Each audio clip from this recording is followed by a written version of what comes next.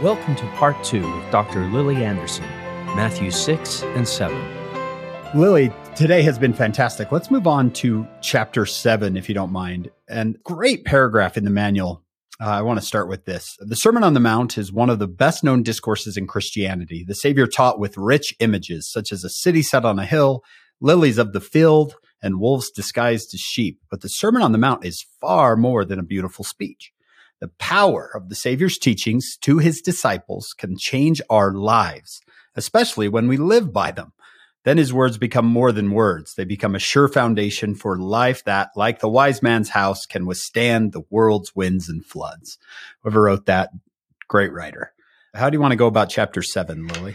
It's all about judgment.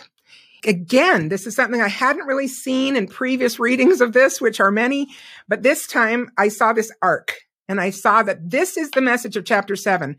It's about righteous judgment. And he gives us many applications and things. I think that you're going to see them fit together, and we're going to have fun discussing it. So let's start. It's right there in the first verse. I'll make sure I'm in the right chapter here. Judge not that ye be not judged. Now, can I just say this is one of our favorite false doctrines in the church? This is, yeah. And don't judge me. Without the JST. It has done so much damage and continues. I can tell you as a counselor, it continues to do terrible damage to the saints and to our children and to our families and to our communities to not judge. And we are sitting ducks for Satan if we don't judge. Now, here's what I think happened. As you say, Hank, Joseph Smith, bless him forever, came through in his translation of the Bible and corrected this to say, judge not unrighteous judgment. Now, why didn't that fix the problem? Because people don't know what righteous judgment is. So they would say, I'd rather be safe and not judge at all because I don't want to judge unrighteously. So even though this has been incredibly illuminating and clarifying, if we allow it to be, too many people have retreated into what they think is the comparative safety of not judging at all. And it's not safe. It's a disaster, which we are going to talk about today. So let's go to Moroni 7, which we're going to spend a little time in today, but let's start with verse 15. For behold, my brethren, it is given unto you to judge. Oh, please, can we just accept this once and for all? That we are commanded to judge. Try to explain to me, if you can, how you can use your agency without judgment. And without making judgments every single day. We have to. It's so cool that President Dallin H. Oaks is a former Utah State Supreme Court judge. That's right. And he wrote this classic talk called Judge Not and Judging. Yeah. Is that where you were going? Yeah, it's absolutely essential that people know about that. I mean, they should know about it. It's such a great resource where he explains how to judge. Yeah, let me give you just introductory paragraphs because I hope people will go look it up. Find it in your August 1999 Ensign. But he said in that talk, there are two kinds of judging: final judgments, which we are forbidden to make, and intermediate judgments, which we are directed to make, but upon righteous principles. And that has helped me so much. We don't do final judgments, but we have to make intermediate judgments every day. So before President Oaks gave that speech, I actually taught my children this way, but it was the same message. So it kind of depends on which terms are easiest for us to use or to use to describe these things to our children. President Oaks, then Elder Oaks' speech is wonderful and his terms are great because he does differ between intermediate judgment, which we must make to navigate our lives on this planet and use our agency, and final judgment that John just described. The way I had used terms before with my children was the difference between judgment and condemnation. Same idea, because final judgment is a condemnation. And I taught my children, we have no right to condemn. That is way above our pay grade. There's no way we know enough. And as Elder Oaks mentions in that speech, he says there's only one prerequisite for being a judge, a final judge, and that's omniscience. You're like, that makes sense. You got to know everything in order to judge correctly. And none of us do that, but he does. And again, we can leave it in his hands with complete confidence because mercy won't rob justice, but mercy will temper it. And God will get it exactly right in every case. I am so grateful for that. We can leave that aside and never condemn, but we must judge. And I love that Elder Oaks also specifies that we have to judge people because I tried that first with my children when they were very little. I thought maybe that was the way I could teach them, that we judge behaviors, not people. And you know what? It doesn't work. So I know there's some of you out there who are trying to do that. It doesn't work. We still have to make judgments about people. because we interact with people. We date people. We marry people. We go into business with people. We hire them to babysit our children. Exactly. Are we not going to judge? Thou fool. Don't ever. I mean, how crazy would that be? Of course we make judgments. And so it's so ironic. Every semester that I taught at BYU and any other class that you ever teach, it happens. But every semester you could count on it. And almost in the first week or two, somebody would raise their hand and say, I know we shouldn't judge, but you know what? I never let that occasion pass without launching into my explanation about how we must judge. Because this is a really dangerous part of our culture. And what's ironic is that we're in total denial when we say that, because everybody's making judgments all the time, as you just said. But we pretend we're not. And then when it really counts, we don't. So we're like doing the worst of it, doing the unconscious judgment without even considering what we're doing or how wise we are about it. And then we won't judge when it's right in front of us to judge. So let's just go on with this wonderful Moroni 7, which, as you remember, these are the words of Moroni's father, Mormon. Behold, my brethren, it is given unto you to judge, that ye may know good from evil. That's the whole point. We came to this earth so that we could learn to discern good from evil, to make judgments. And the way to judge is as plain. I mean, it is so simple. God is going to lay it out for us right here through the prophet Mormon, that ye may know with a perfect knowledge, as the daylight is from the dark night. Like, he's setting this up. Like, this is not hard. Stop making this so complicated and then avoiding it like the plague. It's like night and day. Can you tell day from night? Then you can judge. And here's the way. So, okay, am I getting passionate again? I can't help it. Verse 14, I'm going to go back one. Wherefore take heed, my beloved brethren, that ye do not judge that which is evil to be of God, and that which is good and of God to be of the devil. Now, that's the judgment that we are warned against in Matthew 7. Do not judge unrighteously. And what is unrighteous judgment? It's right there. If we take good things and we condemn them, or we turn away from them, or we think they're bad. Now, Isaiah warned about this, right? That good would be called evil and evil would be called good. And that is unrighteous judgment, and it will condemn us. And then he goes on this wonderful speech that the Spirit of Christ is given to us to know good from evil. This is verse 16. And I show you the way to judge. Everything which inviteth to do good and to persuade to believe in Christ is sent forth by the power and gift of Christ, wherefore ye may know with a perfect knowledge it is of God. And then the opposite, whatever persuadeth men to do evil and believe not in Christ and deny him and serve not God, then ye may know with a perfect knowledge it is of the devil. There it is. There it is. It couldn't be more clear.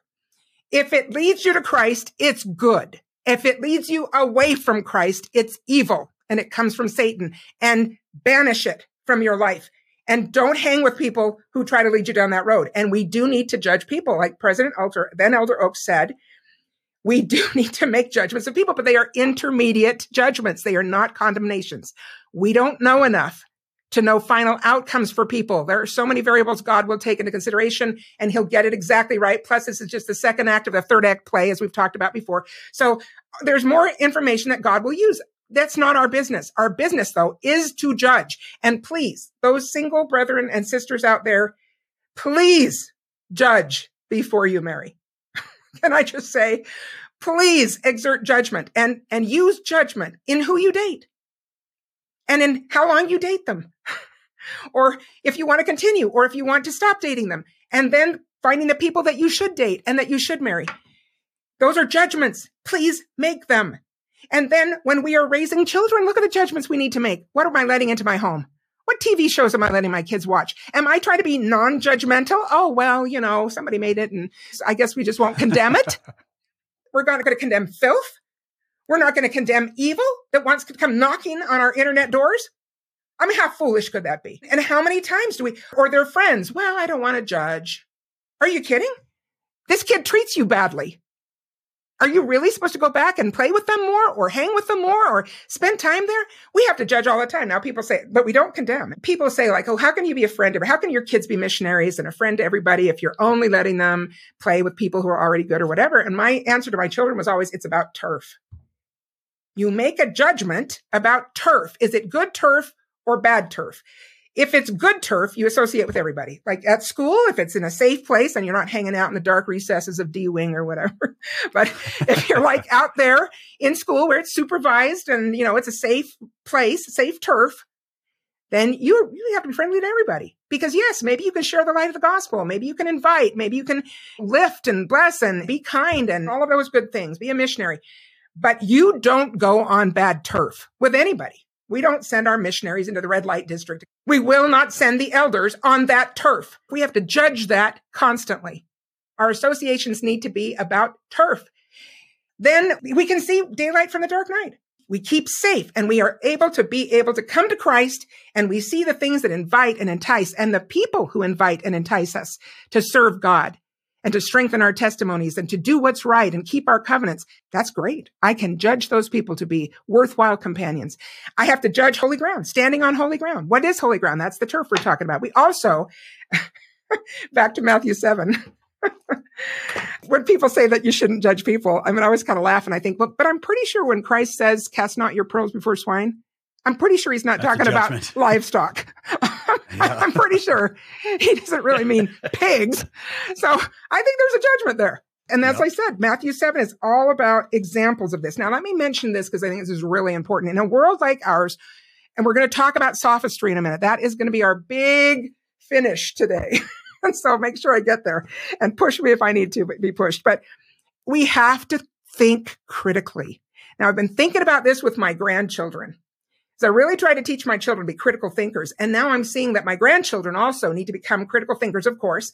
And their parents are pretty good about helping them see this. I get to help with that sometimes in our associations. Let's consider critical thinking for a moment. What is it? Now, this is basically discernment that we're talking about. And the Lord wants us to have discernment. Discernment is another word basically for judgment, but it's a little bit more subtle perhaps, because sometimes with the sophistry of the world, we can be deceived if we don't understand how to think critically or make these discernments. So we could divide critical thinking into these component parts. First, you need to know the doctrine. There is no way you can tell truth from error if you don't know the truth. And I know I say this every once in a while, but my children grew up hearing me say the gospel is the best kept secret in the church. But don't worry, I know where to find it. It is in the scriptures and it is in the words of the prophets, but we have to study them. We have to learn the doctrine so that when you hear something that pretends to be doctrine, it'll sound a false note because you already know the doctrine. You're like, that doesn't sound quite right because I know what God has said on this subject. So I'm already able to discern better because I know what God has said and what he teaches us. So this is essential. And can you imagine how inspired our leaders are that in these last days full of sophistry and deception, that they are instituting this home-centered, church-supported gospel study where we take ownership for our gospel scholarship. And like what Moses said, oh, men were prophets. Would that all God's people were gospel scholars. Let's not starve to death in the banquet hall, brothers and sisters. We have such access. It's everywhere. It's on our phones. We still have our old hard copies. We've got everything. We've got videos. We've got expansive access to the prophets, to commentaries. But we have to partake or we'll starve to death in the banquet hall and we will be deceived. I guarantee it. In a world like this, we will be deceived. We've got to know. That's the first part of discernment and critical thinking is we have to know the doctrine. Study like crazy. If you're going to discern truth from error, you have to know what the truth is. So you can hear those false notes. You can hear those discordant parts. Exactly. And then you have to listen carefully enough to what people are saying that you find those false notes. You hear that inconsistency. You don't just absorb it and go like, oh yeah, I suppose that's true. But you think like, well, wait a minute, did that match up?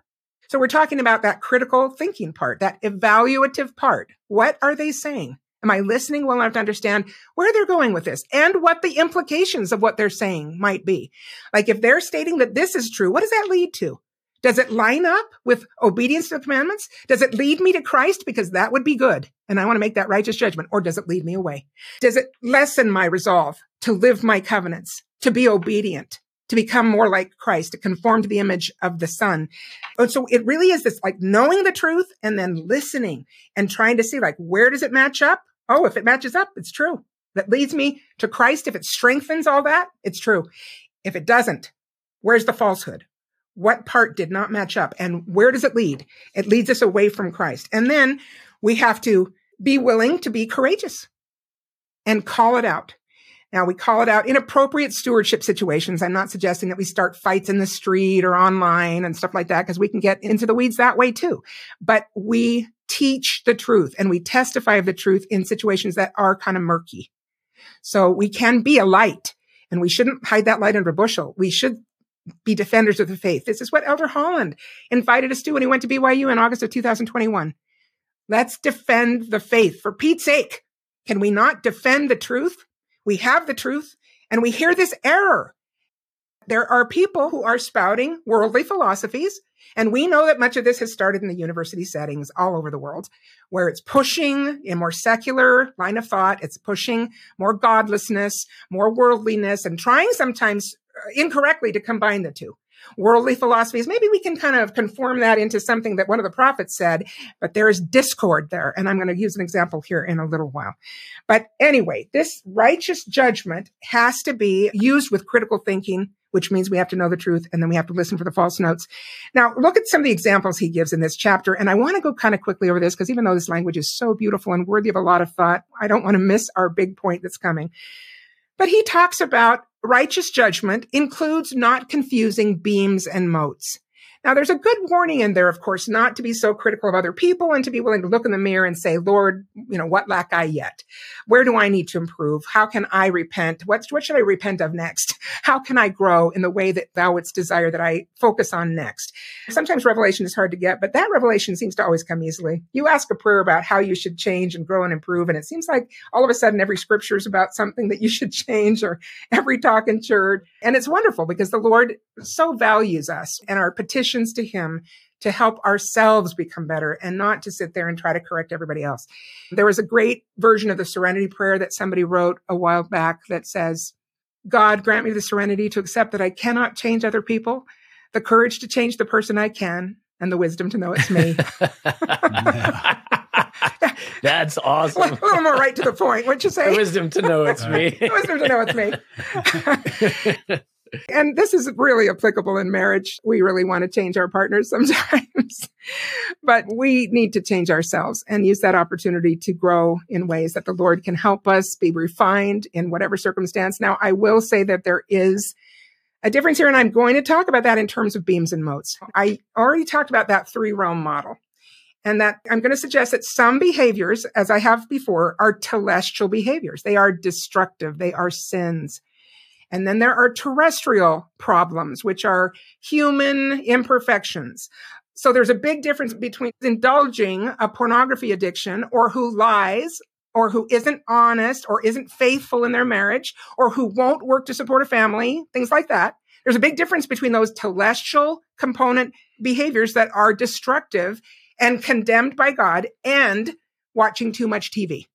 I mean, if you're watching really ugly, horrible pornographic TV, that would be telestial. But if we're watching the news too much, or we get too much into some Netflix series or whatever, we can be doing something that's not really helping us progress, and it's kind of keeping us attached to some of the world. I'm not saying you can't enjoy a movie once in a while, or shows or whatever. I'm just saying some people overdo it, or they watch too many sports on TV, or they go to too many sporting events and they're not spending time with their family or with their spouse, and they get a little too intense about some of that stuff. And we've been warned by our leaders over the years to simplify and not put the family in a secondary position, and not put the things that matter most at the mercy of things that matter less, and so on.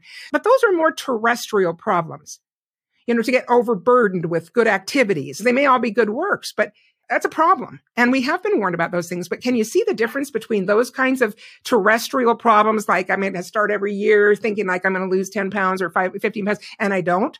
That's cool. Okay, I'm kind of a weak terrestrial person in there maybe, but I'm not like indulging an addiction. I'm not destroying myself or other people through my behavior. I don't have a terrible temper that I let fly all the time.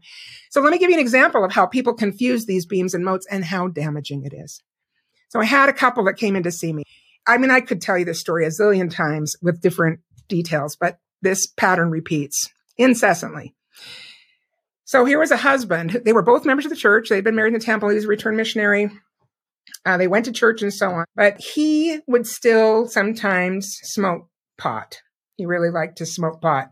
He knew it wasn't right and he wasn't worthy of the temple recommend and stuff like that, but he continued to indulge himself in that. Pot is now legal in some places, but it wasn't legal back then where he was and whatever. And so he was breaking the law of the land as well as the laws of the church and the laws of God. And this is a little unusual with pot sometimes, although it does all kinds of other damage, but he was a mean drunk. Like sometimes pot makes people mellow, but not this guy. He was one of those guys who would have been a mean drunk. So instead of getting mellow, he got nasty. And like he would come home stoned and he would wake up his wife from a dead sleep in the middle of the night and say, the kitchen floor isn't good enough. It isn't cleaned well enough. And he would insist that she get down and scrub the kitchen floor in the middle of the night or things like that. And it was really awful and abusive and it was horrible. She was really just being hurt and mistreated again and again.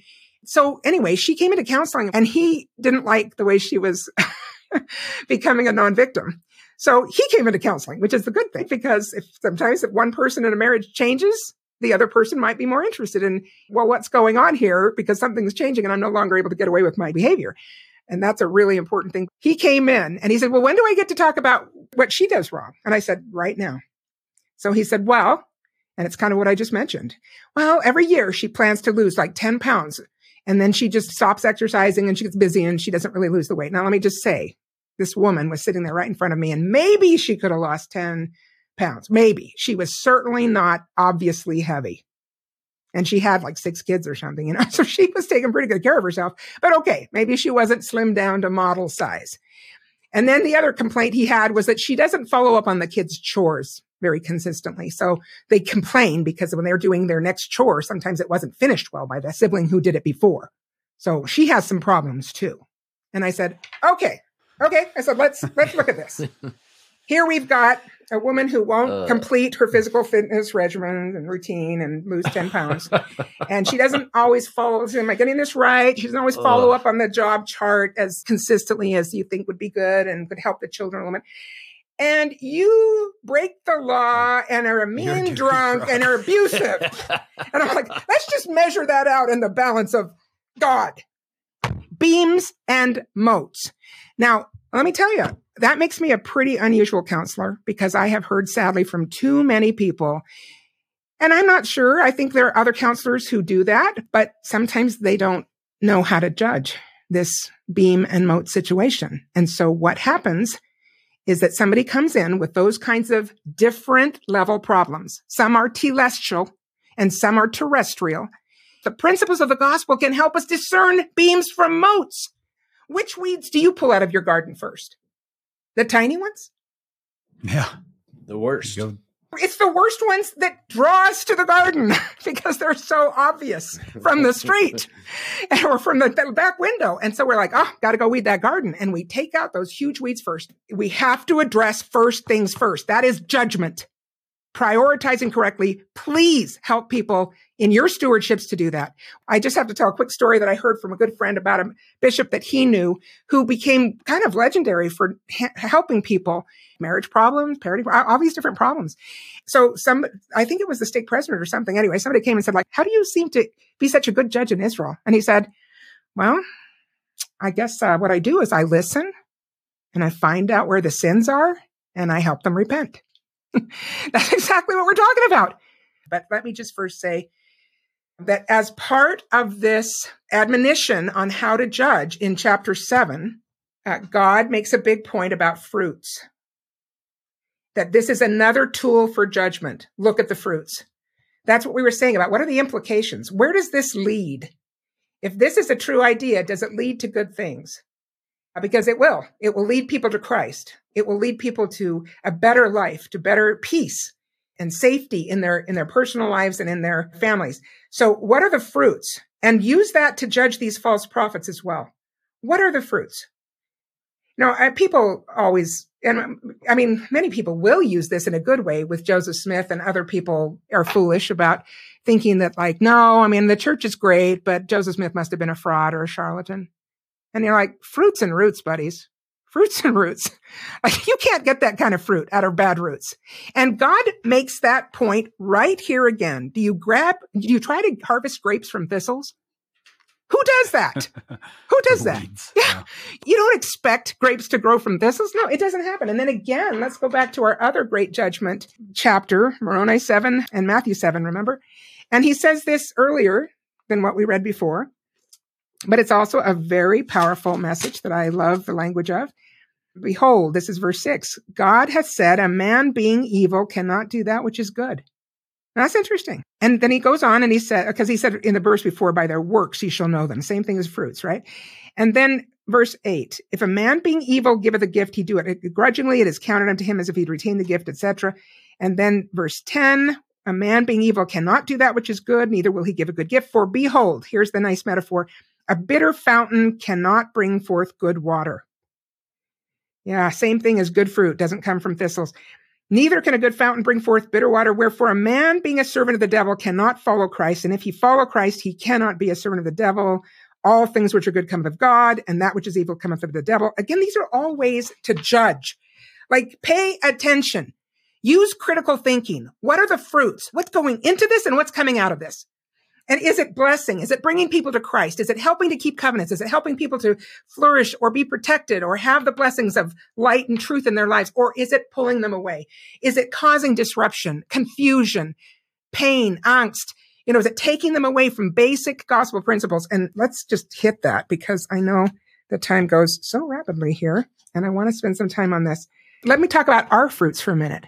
As a counselor, again, I see sad situations where hear a lot of sad stories, and I'm glad people come and talk about them. But sometimes people are so unhappy because of the troubles that they are experiencing. And we understand that. It's very human to bleed when you get cut. But if we can't find our hope in Christ, if we can't see the fruits of gospel living in our own lives, sometimes we are a terrible advertisement for the gospel of Jesus Christ, even to our own children. If mom and dad are miserable, but boy, they're faithful. They go to church, they pay their tithing, they go to the temple, but they are miserable. What kind of sermon are we really preaching? And where are our kids going to go for fruit, for good fruit, if they can't see the fruits of gospel living in our lives? Now, I realize that we have some limited control. We might have a spouse who's very difficult to live with. Maybe they are involved in some very hurtful behaviors and they're not ready to repent yet. I'm not going to get into all the details of how to deal with that. That's another topic. But I am going to say that we still can find peace in Christ. You remember this great Groberg story that he told about being on his mission in Tahiti, and they were going to a far island that was like 4 hours away, and the local fishermen were taking them so they could go teach a family. They're on the Lord's errand, this exciting thing to teach a family in the mission, and a storm is coming, and the local fishermen are like, hey, we got to pull into one of these islands because that's a bad storm. And they pray about it and ask the Lord to bless them and protect them in the weather and whatever, and they keep going. And then those local fishermen are like, this is a really bad storm. We can see it coming. We got to pull in. And they're like, no, we're on the Lord's errand. And anyway, they're capsized. And they lose all their scriptures and everything else, but that's not what's most important. They are fighting a storm-tossed sea for a very long time. I forget how long, but I think it was hours before they were able to swim to one of those islands and get on dry land again. Oh, goodness. Elder Groberg describes as a young missionary having this, he said, worse than losing all of that, worse than fighting the storm-tossed sea was fighting my own confusion, because we had prayed to the master of the universe, who commands the winds and the waves, and they obey him. And we had asked for his protection on the Lord's errand, and he didn't calm the seas. What's going on? And he felt so confused and hurt and kind of disrupted by that. And then this beautiful message from Elder Groberg that he learned as such a young man. He said, I learned that sometimes the Lord doesn't calm the sea. Sometimes he reaches his hand through the storm to calm his child. That's so powerful. No matter what the storms of our lives, we can be a better advertisement to our children and others of the fruits of gospel living. We can find that calm in the midst of the storm if we seek it, if we trust in it, if we know the end. Remember, God has told us the end. Christ has already won the victory. All we have to do is stay on that team, stay on the Lord's side, and the victory is ours as well. And yes, it will vanquish every foe. This is what he told Joseph Smith and everybody else who had trouble. He said, If I endure it well, God shall exalt thee on high. Thou shalt triumph over all thy foes. This will be but a small moment. It's part of the refining process. Let it refine you. Don't become miserable. Maintain a bright hope in Jesus Christ, because he is the conqueror, and we can conquer in his victory too. If we overcome our fears, our doubts, our despair, and exchange it for the hope of gospel living in Christ, because he is our hope. And then how our children can be blessed by seeing us, even in the midst of the storm, have a bright faith and find the happiness. Brigham Young used to say this: we should be the happiest of all people. And it doesn't mean we haven't had crazy trials as a people and as individuals. And that will always be the way, because that is the way of refinement. And there is no other way. But if we let it destroy our attitudes, if we let it bear us down, we are not bringing forth good fruit. And that is so tragic, because so many faithful people then discourage their children from following this path. Don't do it. We can do better. And God will help us find that peace in the storm. So are we mostly happy? Can we have that bright hope in Christ? What fruit does God really want? Well, he tells us right here in this chapter, he wants us to come to know him. These people try to bring forth their fruit in the judgment day. Lord, have we not done many mighty miracles? And didn't we have all these callings? Didn't we show up for the blood drive? Didn't we do all these donations? Didn't we deal with the young men or young women, girls camp? Didn't we do all that stuff? And we were able to do some healing blessings, and we were able to do temple work. Wasn't that it? And what does he say? And of course, again, we're so indebted to Joseph Smith for this wonderful clarification, because instead of, I never knew you, the real answer is, you never knew me. You got so caught in the busyness of your life that you did not find me in the wilderness. I was there with opened arms, waiting to embrace you.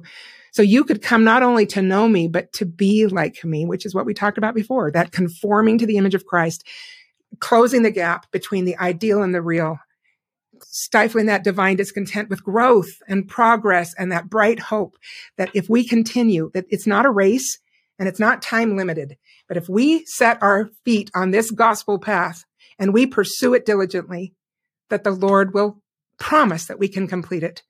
If we falter not, if we endure through whatever our life journey is, he will consecrate that for our gain. So that's what he wants from us, is to come to know him, to become integrated, to become not just Christ-like in our behaviors, but Christ-like in our being through the sanctifying power of the Holy Ghost. We talked about all that. I want to mention this because this is a quote that I've loved forever.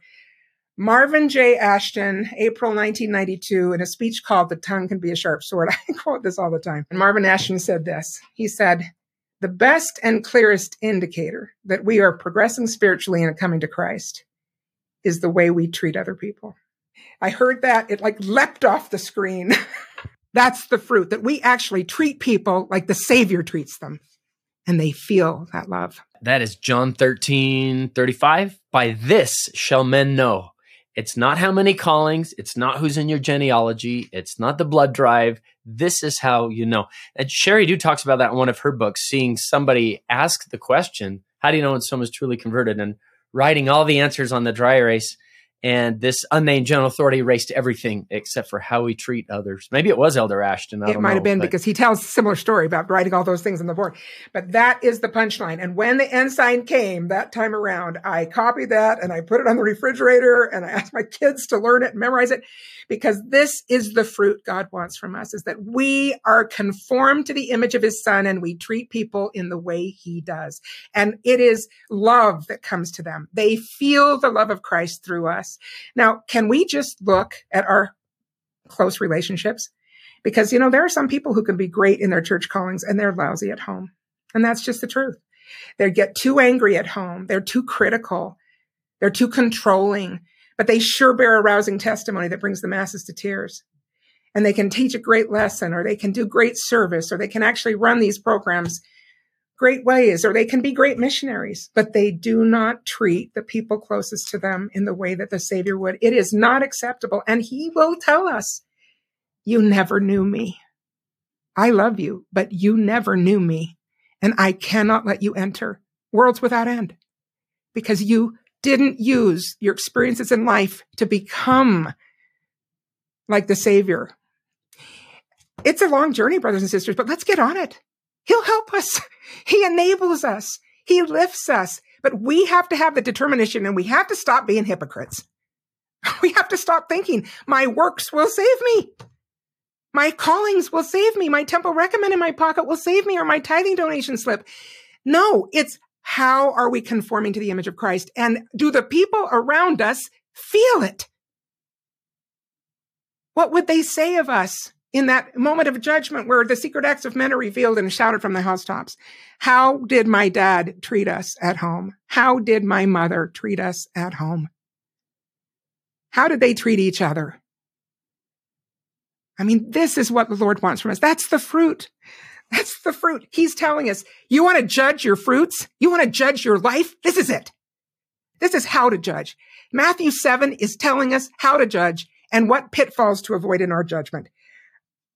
So let's talk about a vital use. Here we go. We're getting to my topic now, sophistry. So, we hear this word every once in a while in the words of the prophets and in scripture. One time I decided, I was quoting President Hinckley. Remember when he introduced Proclamation to the World on Family?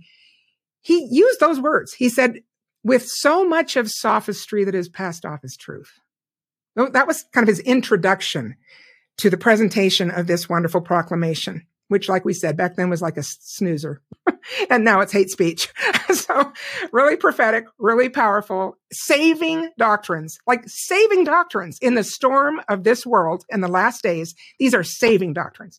And he warned us of sophistry, which wow, this is so relevant. So I looked up meanings for sophistry just to get what's my favorite definition. And there are a lot that came up that I didn't really care for too much. And then this one came up and I like it. It said, unsound or misleading, but plausible, clever, or subtle argument or reasoning. I think that nails it.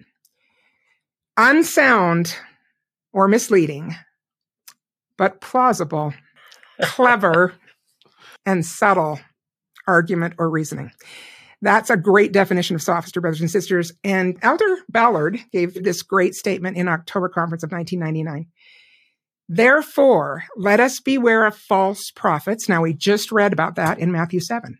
He warns against false prophets. He wants us to judge.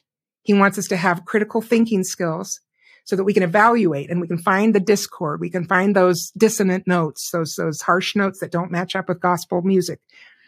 Beware of false prophets and false teachers, both men and women who are self-appointed declarers of the doctrines of the church. They're all over social media, brothers and sisters. They're all over. And who seek to spread their false gospel and attract followers by sponsoring symposia, books, and journals whose contents challenge fundamental doctrines of the church. Beware of those who speak and publish in opposition to God's true prophets and who actively proselyte others with reckless disregard for the eternal well-being of those whom they seduce. Like Nehor and Korihor in the Book of Mormon, they rely on sophistry to deceive and entice others to their views. Now, what does that mean? That means it sounds clever, plausible, it's subtle, but it's unsound and misleading. And that's what they're saying. They're making statements that sound right. They have that initial clever or plausible sound, but they are unsound and misleading, and they take people away from God. They set themselves up for a light unto the world that they can get gain and praise of the world, but they seek not the welfare of Zion. Now, we have great examples in the Book of Mormon of antichrists, of sophists. Zeezrom and Korihor are the two that come to mind quickest, but there are others, and other times but let's talk about Zeezrom that talks to Amulek in Alma 11, verse 34. And look at the language. So let me find that for a second. Alma 11. Did I mark that? That's awesome. Yeah, it's a great statement. It's a great statement. So, okay, let's look at this verse in the Book of Mormon here when Zeezrom is going after Amulek. And listen to the language and think of that definition. Unsound or misleading, but plausible, clever, subtle argument and reasoning. So here's Zeezrom who says, okay, so the Son of God that's coming, and Zeezrom says again, shall he save his people in their sins? Okay, now if we know the gospel, we heard the discord right there. We heard the false note. Will he save his people in their sins? But that's subtle. That's subtle. The other language is very familiar. Christ will save. He is the Savior. He will save his people. But he throws in this little word that makes it totally unsound and misleading. But it's clever and plausible. And there could have been a lot of people who didn't catch that because they weren't as solid on doctrinal ground. Yeah. And so they weren't listening for the discordant note, like you said. Listen for that false note.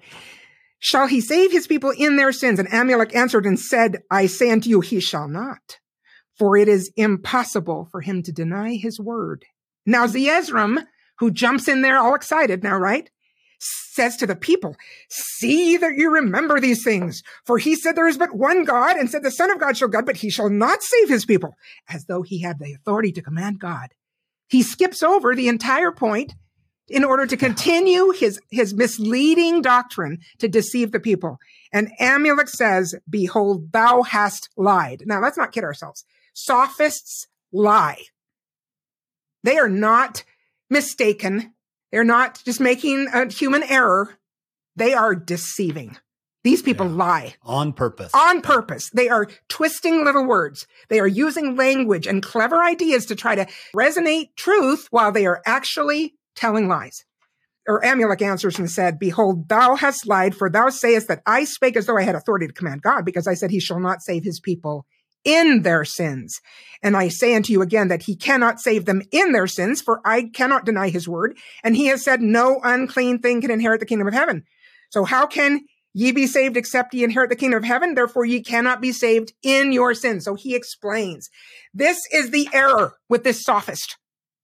This deceiver, this antichrist is trying to twist things and use clever, plausible, and misleading, but subtle argument to twist the truth into error so that you will be deceived and destroyed.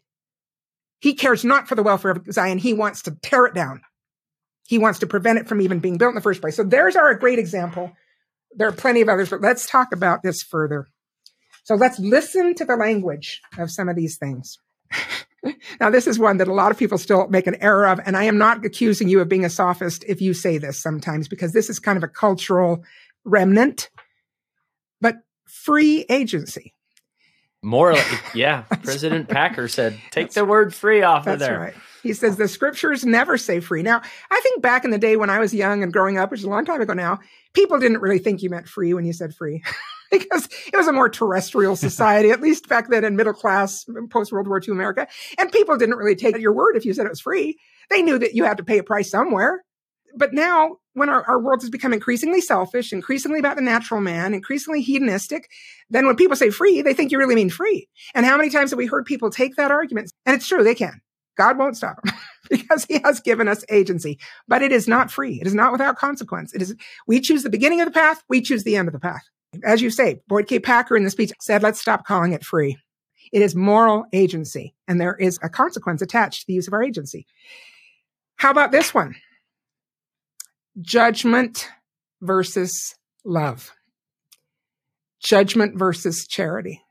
Now, we've talked about how, again, this is one of our favorite false doctrines, to not judge.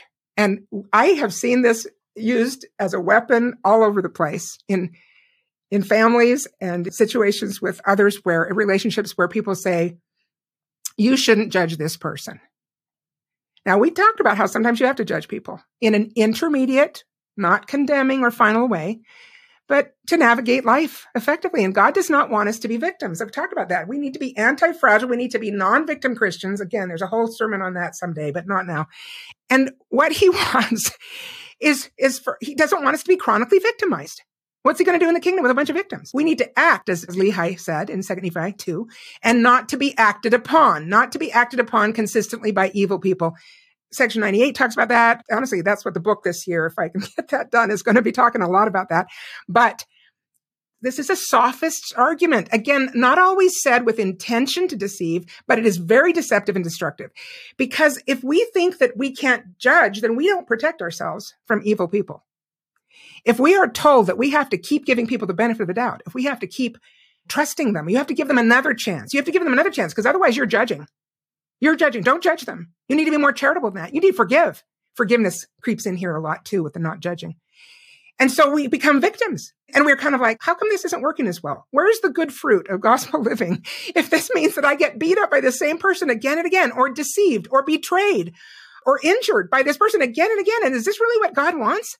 That I just keep putting my hand in the same lion's mouth and then I'm surprised when it gets bitten off again? Like, is it better to not judge here? Or should maybe I make a judgment? And if I do that, am I not loving? Now, look what President Monson said in April 2008. The face of sin today often wears the mask of tolerance. Isn't that the truth? And look how the world, through sophistry, and I don't even have this one on my list, but it's good to talk about, has reversed the two great commandments. When God was asked, what are the great commandments of the law? He gave two in correct order. The first is to love God with all our heart, mind, and soul. And the second is to love our neighbors ourselves. The second, and it does not supplant the first, but look how our world wants to have commandment number 2 supplant commandment number 1. And that's what's happening. That sin is wearing the mask of tolerance. That I have to love everybody to the point where I never make a judgment, which please, I hope we've convinced you that we must judge. And if we don't judge, we're fooling ourselves. I mean, we're just not making the right judgments. And we're avoiding judgment where we should, and we're probably judging where we shouldn't. But if we supplant in our effort to be kind, in our effort to not judge our neighbor, then we throw God and his gospel under the bus. We end up ashamed of the gospel of Jesus Christ because it makes people feel bad if they're sinning. Don't cast aside the gospel of Jesus Christ and the sacred atoning sacrifice of his son, Jesus Christ, on our behalf in order to not offend our neighbor by defending the truth. Is sophistry involved in all of that. And sometimes I see this in family life. You're not forgiving so-and-so. You should be more tolerant. You should be more loving. You're not charitable. You're judging. Instead of like, well, let's see. You help me understand what's been going on here. If it's your business in the first place. But if you have a close relationship, you could ask like, well, what's been going on? And then if you see a pattern of injury or abuse or mistreatment or exploitation, then like heaven forbid, you should keep putting your hand in that lion's mouth. Good for you. That you are choosing a wiser, safer agent course rather than victim course. And you're acting rather than being acted upon in unrighteousness. That's a big one. I don't know, Lily, if I heard this from you, but I liked the idea that Nephi got to a point where he didn't say, I guess I'm just judging Laman and Lemuel. And we have to go. It came to a point where I have to leave. I'm sorry, Lehi, I couldn't keep the family together, but we have to go. And the Lord inspired it. Mm-hmm. Yeah, I was intrigued by that idea that sometimes you can't fix it. I just got to go. For the safety of me and my family, we have to leave. A non-victim Christian. And again, what is God going to do in the kingdom with a bunch of victims? We'll be hugging our inner child while he's building worlds. We need to find safety in this journey. You can see how that just wouldn't work. So the same thing is true in scripture of Abraham. God tells him to leave his father behind. And I hear so many times people saying, well, I need to honor my father and mother. And so they put their head in the lion's mouth or their hand in the lion's mouth every time they go over for dinner or for a holiday and are mistreated perhaps by maybe some telestial living parents. Now, I'm not saying all parents are like that, but if parents are harmful to you and or your children, why are you doing that? What is that teaching your children to be a victim? And that somehow we have to love people who are doing damage to us? Now, I'm not saying we have to hate them, but I'll tell you, it's a lot easier to love them if you stay out of the range. I mean, get out of range. And you can have some soft feelings still because you have divested them of the power to continually abuse or hurt you. But this is a problem that people have all the time in counseling. They come in and they don't know what to do with these very painful relationships. And you know what's so ironic? Talk about not knowing how to judge. And bless their hearts, I know these people are trying to be so kind, but they'll come and they'll tell me this litany of problems that have emerged over the years with a painful parent or a painful spouse or a painful somebody in their life that they have to have continual interaction with. And at the end, they say, well, but they're really good people. And I'm like, hang on. Hang on just a minute. Didn't you just tell me that they do this and they say this and they do, treat you in this way or your children? Like, how does that work with being a good person? These are serious problems. If you're sitting here in counseling, then what are the fruits of that? I do say often, God's stuff works better than that. I say that a lot. And if this were what he wanted, it would work better. But you are chronically being hurt. Let me throw in another talk of Elder Oaks called Love and Law. It's very similar to what you're talking about right now. Does one supplant the other? No. Yeah. Here's another one. President Monson's statement. After saying the face of sin today often wears the mask of tolerance, he went on to say, do not be deceived. Behind that facade is heartache, unhappiness, and pain. You know what is right and what is wrong, and no disguise, however appealing, can change that. President Oaks talked about that in another speech he gave at BYU called Weightier Matters of the Law. Very excellent speech that is worth reading and rereading. There's a place in the Book of Mormon. I'm so grateful for this because it gives me a chance to have my students make a note to the proclamation to the world on the family in the Book of Mormon of those 3 P words: to preside, provide, protect, like you've been talking about. And when it talks about the stripling warriors and their mothers, who were so wonderful, I say, well, where were their dads? And the students sometimes say, maybe they died in the war before. I say, no, go backwards. And look what it says here. We received provisions from the fathers of those, my 2,000 sons. Look what they're doing. And Hank, didn't you do a talk about wise men's foundations or something? Yeah, I was talking about the last part of chapter 7. I've always loved these 2 stories in chapter 7 about the moat and the beam, which I think is kind of funny. You know, this guy's got a 2x4 in his eye. What, you can't tell? You didn't he's know? Walking around going, you've got something in your eye, pal. I do? Yeah, I've always found that kind of funny. Like, you've been at the lumberyard recently? Yeah. And the other one with the man who builds his house upon a rock. And I've always loved this story because I think the foundation of the house is what we talked about previously, Lily, with your private life. That's what gives strength to your public life, is your private life. And I figure like this foundation, if you don't have a foundation, if you don't have a strong private life between you and God and no one else, your public life and how you treat the people closest to you. Your public life is going to fall apart if you do not have that foundation. Your public life is really creaky. It's a beach house. There will be storms. I like that part too. It's the Helaman 5:12 thing. They'll come, but what's your foundation? And then you'll be all right. Let me read something from Elder Holland. I think it goes along with exactly what you're saying here. He says, no child in this church should be left with uncertainty about his or her parents' devotion to the Lord Jesus Christ, the restoration of his church, and the reality of living prophets and apostles who now, as in earlier days, lead that church according to the will of the Lord. In such basic matters of faith, prophets do not apologize for requesting unity, indeed conformity, in the eloquent sense the prophet Joseph Smith used that latter word. In any case, as Elder Neal A. Maxwell once said to me in the hallway, there didn't seem to be any problem with conformity the day the Red Sea opened. Parents simply cannot flirt with skepticism or cynicism, then be surprised when their children expand that flirtation into a full-blown romance. If in matters of faith and belief, children are at risk of being swept downstream by this intellectual current or that cultural rapid, we as their parents must be more certain than ever to hold to anchored, unmistakable moorings, clearly recognizable to those of our own household. It won't help anyone if we go over the edge with them, explaining that through the roars of the falls all the way down, we really did know the church was true and the keys of the priesthood really were lodged there, but we just didn't want to stifle anyone's freedom to think otherwise. And then this last statement, no, we can hardly expect the children to get ashore safely if parents don't seem to know where to anchor their own boat. That's beautiful. A prayer for the children. A prayer for the children, April 2003.